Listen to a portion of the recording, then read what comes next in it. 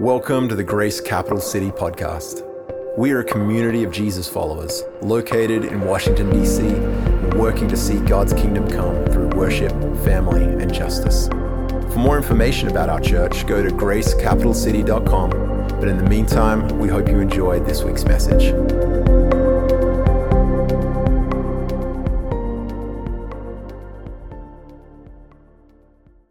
If you don't know who I am, that would be weird because Chris just said it. I'm Dillon. I am the college ministry director for, what do we call it, the Pink Starburst? This is my third time preaching, but only the first time in front of the college students, which feels on purpose because I don't know. I feel like they'll hype me up too much. But yes, we're currently in our Romans series, and we are continuing by going into Romans 13. Those of you who do know what Romans 13 says are already nervous. And those of you who don't, buckle up. This is a fun one. So if you have your Bibles or your Bible apps, because if I'm up here, I'm going to defend the Bible app with my life. You have every translation of the Bible in your phone for free. That is a gift better than gold. And people keep on, especially you hear all this, or your Bible apps, don't get on Candy Crush. It's like, it's not 2012. We're not on Candy Crush anymore. Let me just read my Bible, please. I'm begging you. But yes, we're going to be starting off by reading verses 1 through 7, and I'll be reading out of the ESV. So I'll begin. Let every person be subject to the governing authorities. I love how nervous everybody is already, you know? Just the small gasp that I heard from that. For there is no authority except from God, and those that exist have been instituted by God. Therefore, whoever resists authorities resists what God has appointed, and those who resist will incur judgment. For rulers are not a terror to good conduct, but to bad. Would you have no fear of the one who is in authority? Then do what is good, and you will receive his approval. For he is God's servant for your good. But if you do wrong, be afraid, for he does not bear the sword in vain. For he is a servant of God, an avenger who carries out God's wrath on the wrongdoers. Therefore, one must be in subjection, not only to avoid God's wrath, but also for the sake of conscience. For because of this, you also pay taxes, for authorities are ministers or servants in other translations of God, attending to this very thing. Pay to all what is owed to them, taxes to whom taxes are owed, revenue to whom revenue is owed, and respect to whom respect is owed, and honor to whom honor is owed. I need to begin what I'm saying by going through what this is not saying, okay? Again, we're all really nervous. I promise this will be cool. So it is important to understand that this verse by no means is saying that government is 100% justified in everything that they do. Let me say that again. This verse, this passage is by no means saying that the government is justified in everything that they do. And it is important to understand this because this verse and this passage in particular has been used against the people of God to keep them in oppression. There was a real, genuine fear that there was going to be some sort of police shooting in this country and this week, and then I would have to come up here and preach on this, and people would hear it as me saying that the government is always justified in what they do. We know that to not be true. We know that is not the case. And over the years, people have been lost in this passage because the Bible has immense power. The Word of God has immense power, and that power can be used to bring life and healing, but that power can also be used to subjugate and to bring death. And we have seen the ramifications of that before. There is a version of the Bible called the Slave Bible, and that Bible was given to slaves on the plantations with verses about God of liberation cut out of them, and a lot of verses about respect for authority, and all subjugation in there. And those people, like those slaves, were taught that God made them subservient because that's the way that it was, and God doesn't care about freedom. That is not true to who God is. That is not the character of God. Our God is a God of liberation. Our God is a God of freedom, and our God is a God of justice. And if you miss that, and if you get hung up on that, you're going to miss the truth in the work that God has in this. Are we all on the same page? Yep. That's good. That wasn't a loud yep, but we're going to rock through it. So I was thinking about this. I was going through this passage in a lot of ways, and I was like, how do I get this right? What, defense do I need to be like, this is why it doesn't say that? And, I was workshopping this message with Chris, and Chris was like, you have, 14 examples. You maybe need to say 2, because who's going to listen to 14 examples of, in this thing and blah, blah, blah, blah, blah. But I want to draw attention to 2 things, which are the historical context and the authorship. The historical context is that this is going to the Church of Rome during the reign of Nero. If you're not a classicist, which I'm assuming most of you aren't, then you don't really know who Nero is. Nero is a Roman emperor who's known for 2 big things mainly. One is torturing and killing Christians, and 2 is playing the lute during the Great Fire of Rome, apparently, which is a myth about the Great Fire burning and him not caring about the people dying, and he's just playing the guitar while he's watching the campfire, which is the city of Rome. That is just a myth, but the fire is real, and the consequences of that fire were that Nero used it, blamed the Christians on making the fire, and then killed and persecuted more and more Christians. This is going to an audience that is used to unjust persecution under the law. That is so important to remember. It's also important to remember who Paul is. If Paul believed that you listen to every single thing that the government says and they're always right, the book of Acts would be 2 pages long. That's not how that works. There's so much, I feel like a lot of the acts of the apostles were to preach the word, get arrested for preaching the word, maybe break out of jail to preach the word again, or just wait your time.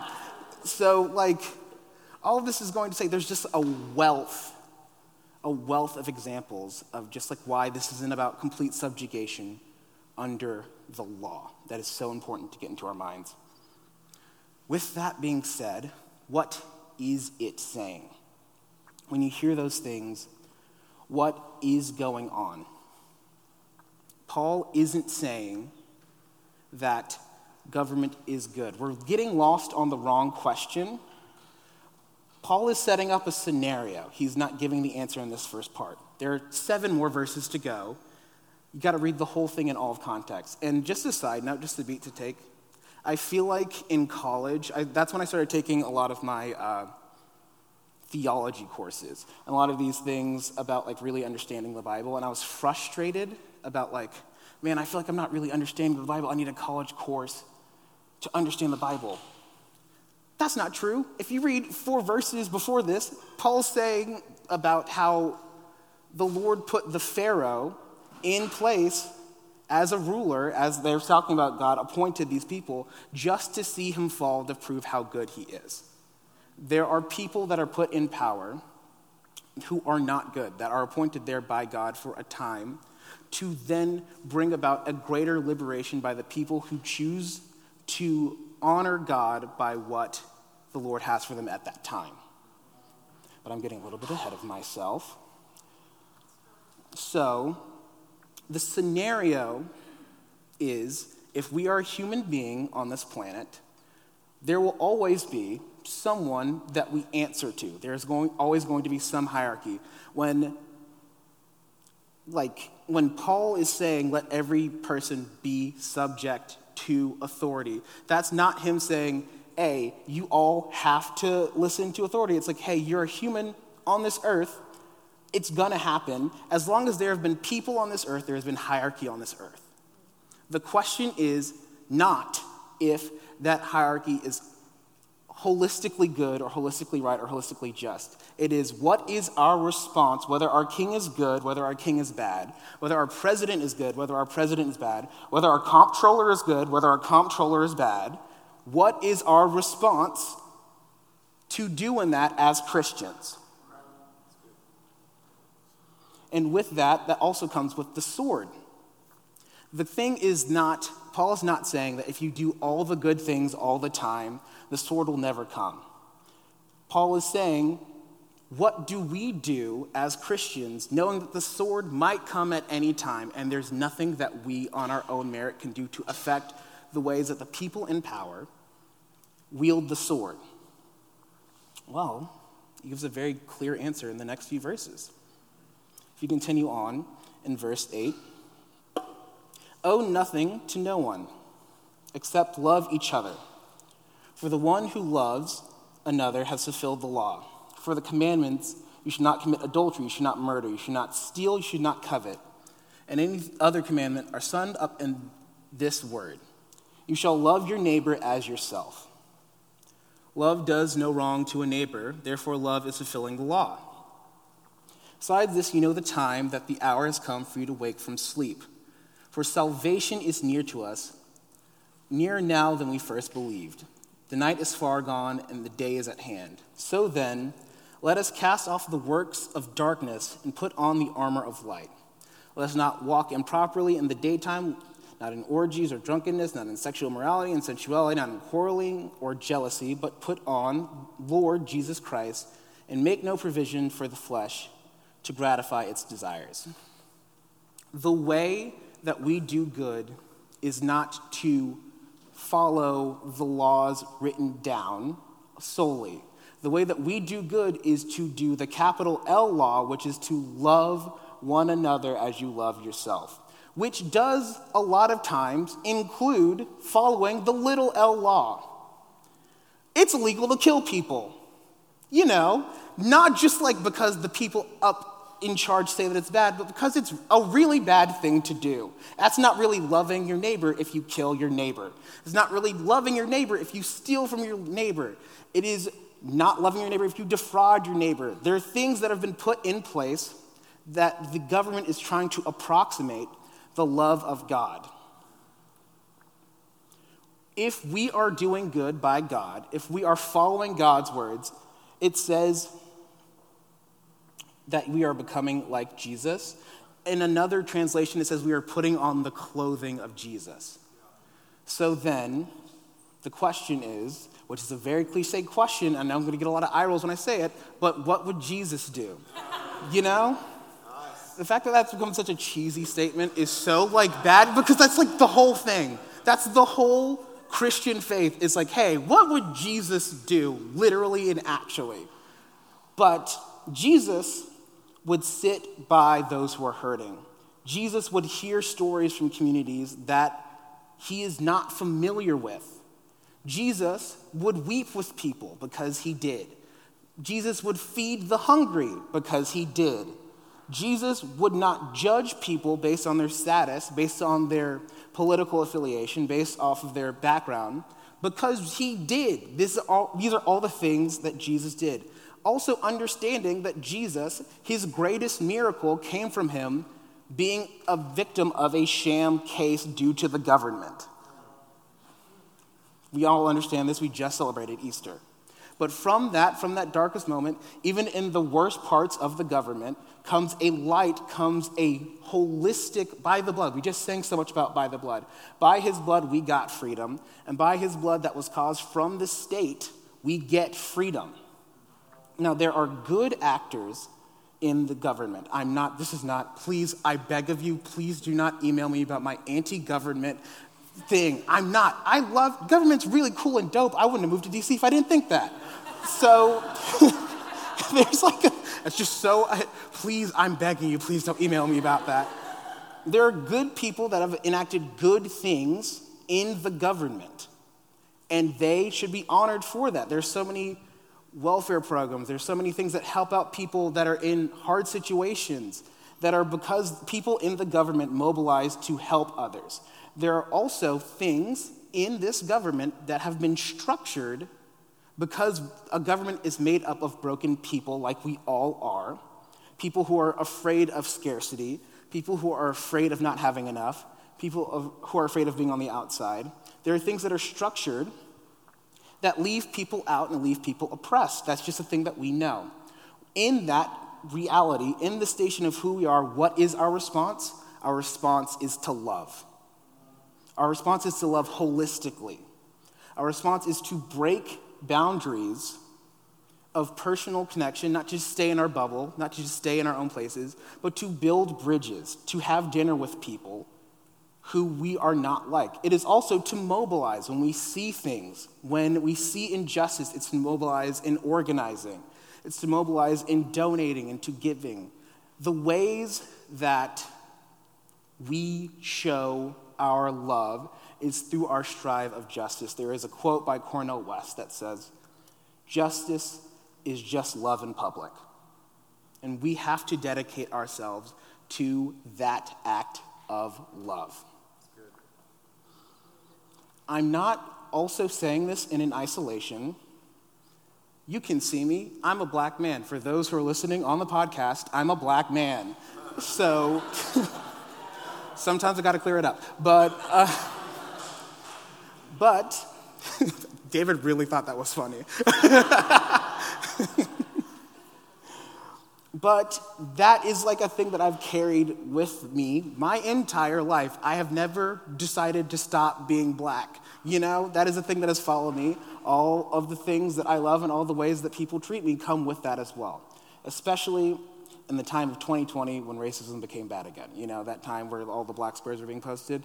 But also in the 23 years of my life that preceded that. Like, I was getting followed in stores because people who were in power thought that I was stealing. I was being told I couldn't hang out in certain areas because police were heavily monitoring. There are things that are important for y'all to understand through my context as a black man. There is a fear that black people have of the state that my mom has especially said a lot of things like, you need to make sure that all your tags are in order. You need to make sure that all these things are in order, because in the same way that Paul's the sword will come for you, my mom is the sword will come for you. There's things that there are people in communities that are being affected, like the early church, that change your lens. Make sure that all your things are updated. Make sure that you're not speeding. Make sure that you're not in places you're not supposed to be, because the sword will come for you. Make sure you're as good as you possibly can be, or else the sword will come for you. Make sure that you're on your best conduct. Make sure you have straight A's. Make sure you're well-spoken. Make sure you're doing all this stuff. There's this labor that is taken on due to my identity as a black man in order to avoid the sword. And that is just reality that the church in this early time was also going through. Again, people were being blamed for crimes in the state that they weren't committing on a massive, massive scale. And the price was their lives. Romans is a dense. You know how much. We've never had a supplementary class for just one, as far as I know, for just one book that is just hey, we're going to chew through this together. I think I was talking to some of the college students at one point, and they went through a Romans class, and then they had an ice cream party as hey, thanks for getting through that. That was a lot. That's just cinnamon water that I'm drinking. I can't ignore it. But there's so much that is in here. And a lot of it we can just put as this is something that happened back then. But these are things that people in our communities are really facing. So the question is, what is our response? It is to love like Jesus. It's a very simple answer. And again, loving like Jesus, a lot of times is fulfilling the lowercase L law. Sometimes it is organizing. Sometimes it is doing what you can to make sure that everyone is loved. But also when we are loving authentically. We're not doing it because we should be loving. We're doing it because it is the overflow of who we are. Paul loved his community so well, not because he should, because it looks good, but because he was so changed and transformed by the love of Jesus that it was a natural overflow of who he was. The people that lived around Jesus did not just love people well and feed the hungry and perform all of these miracles because that's what they should do. It's because it is an overflow of who they were because they were so close to Jesus. And if we are putting on the clothes of Jesus, if we are being wrapped in the love of Jesus, that should be our natural response too. It's that simple. So I just want to leave you with just this urge and this nudge towards really dedicating ourselves to the work of justice. Now, I'm not going to list every single justice opportunity that we have because I don't need to. Go to gracecapitalcity.com/justice and you'll have them right there. But also, it is not just a thing that is as simple. It's like the thing that I said the last time that I preached. I feel like the answers that we're looking for are not so simple to find just in the written word, because the Lord knows that we would look for those answers instead of looking for God to help us guide to what we need to do. So my charge to you is to really plumb the depths of your soul. What are the ways that I need to extend and broaden my horizons? What are the ways that I need to build a bridge towards people? What are the ways that I need to love? What are the ways that I need to give? What are the ways that I need to be? Because, just to close it out on this part, there is a time coming. The night has fallen on this earth. The night has fallen on this earth. There's darkness everywhere. But there is a moment coming when we all mobilize that is bringing a new light that no one is prepared for. A new kingdom that no one is prepared for. And you can see this again through the life of Jesus. Jesus, through his work, through the way that he loved, healed people. Jesus wasn't worried about appearances, and Jesus also wasn't checking out the whole time. I think that's a thing that Christians fall into from time to time, is that they really love that verse that's like, and by they I mean we, I fall into this as well, that you're supposed to be in the world but not of the world. And like, yes, not supposed to be of the world, got it. You're still called to be in the world. You're still called to be in your communities. You're still called to take part in your communities. You're still called to take action around the people around you. It is to love your neighbor as you love yourself. And that cannot be just done as a distance. Like at a distance, I'm sorry. It is done close. It is done by building all of these connections. It is done by partaking, being active. Jesus, when he saw people weeping, when he saw the blind, when he saw the crippled and the lame, he didn't say, I'm not going to do that because I'm waiting for this big thing that I got in a few years that I'm just going to die and come back and it's going to solve everything, so I can't help you in this moment. His work was not just to bring resurrection life. It was to heal and to bring wholeness along the way. So the way that he fed wasn't in addition to his work, it was his work. The way that he built bridges and eliminated shame wasn't in addition to his work, it was his work. The way that he shamed those who thought that they knew better, that discriminated, that said that these people were not worthy because of their past or their heritage, and the way that he brought honor to those in the lowest positions, and the way that he dined, and the way that he built these friendships with people was not in addition to his work, it was his work. The holistic work of Jesus is to bring life to the dead places. So our holistic work should be to bring life to the dead places in our communities. It is not just you and God, it is you and God and everyone around you. We are in this together. God did not make us on an island. God did not make us alone. God made us to be with everyone in community. God functioned the world, created the world to work together in community. God said it is not good for men to be alone, and then created Eve.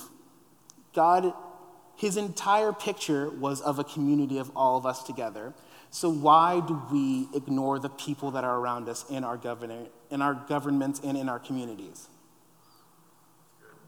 No matter who is in charge, no matter who is on the throne, Jesus is ultimately on the throne, and because of that, we are called to follow his law, which is to love one another, and that also includes following the small law, which is like, don't do tax fraud, that's bad.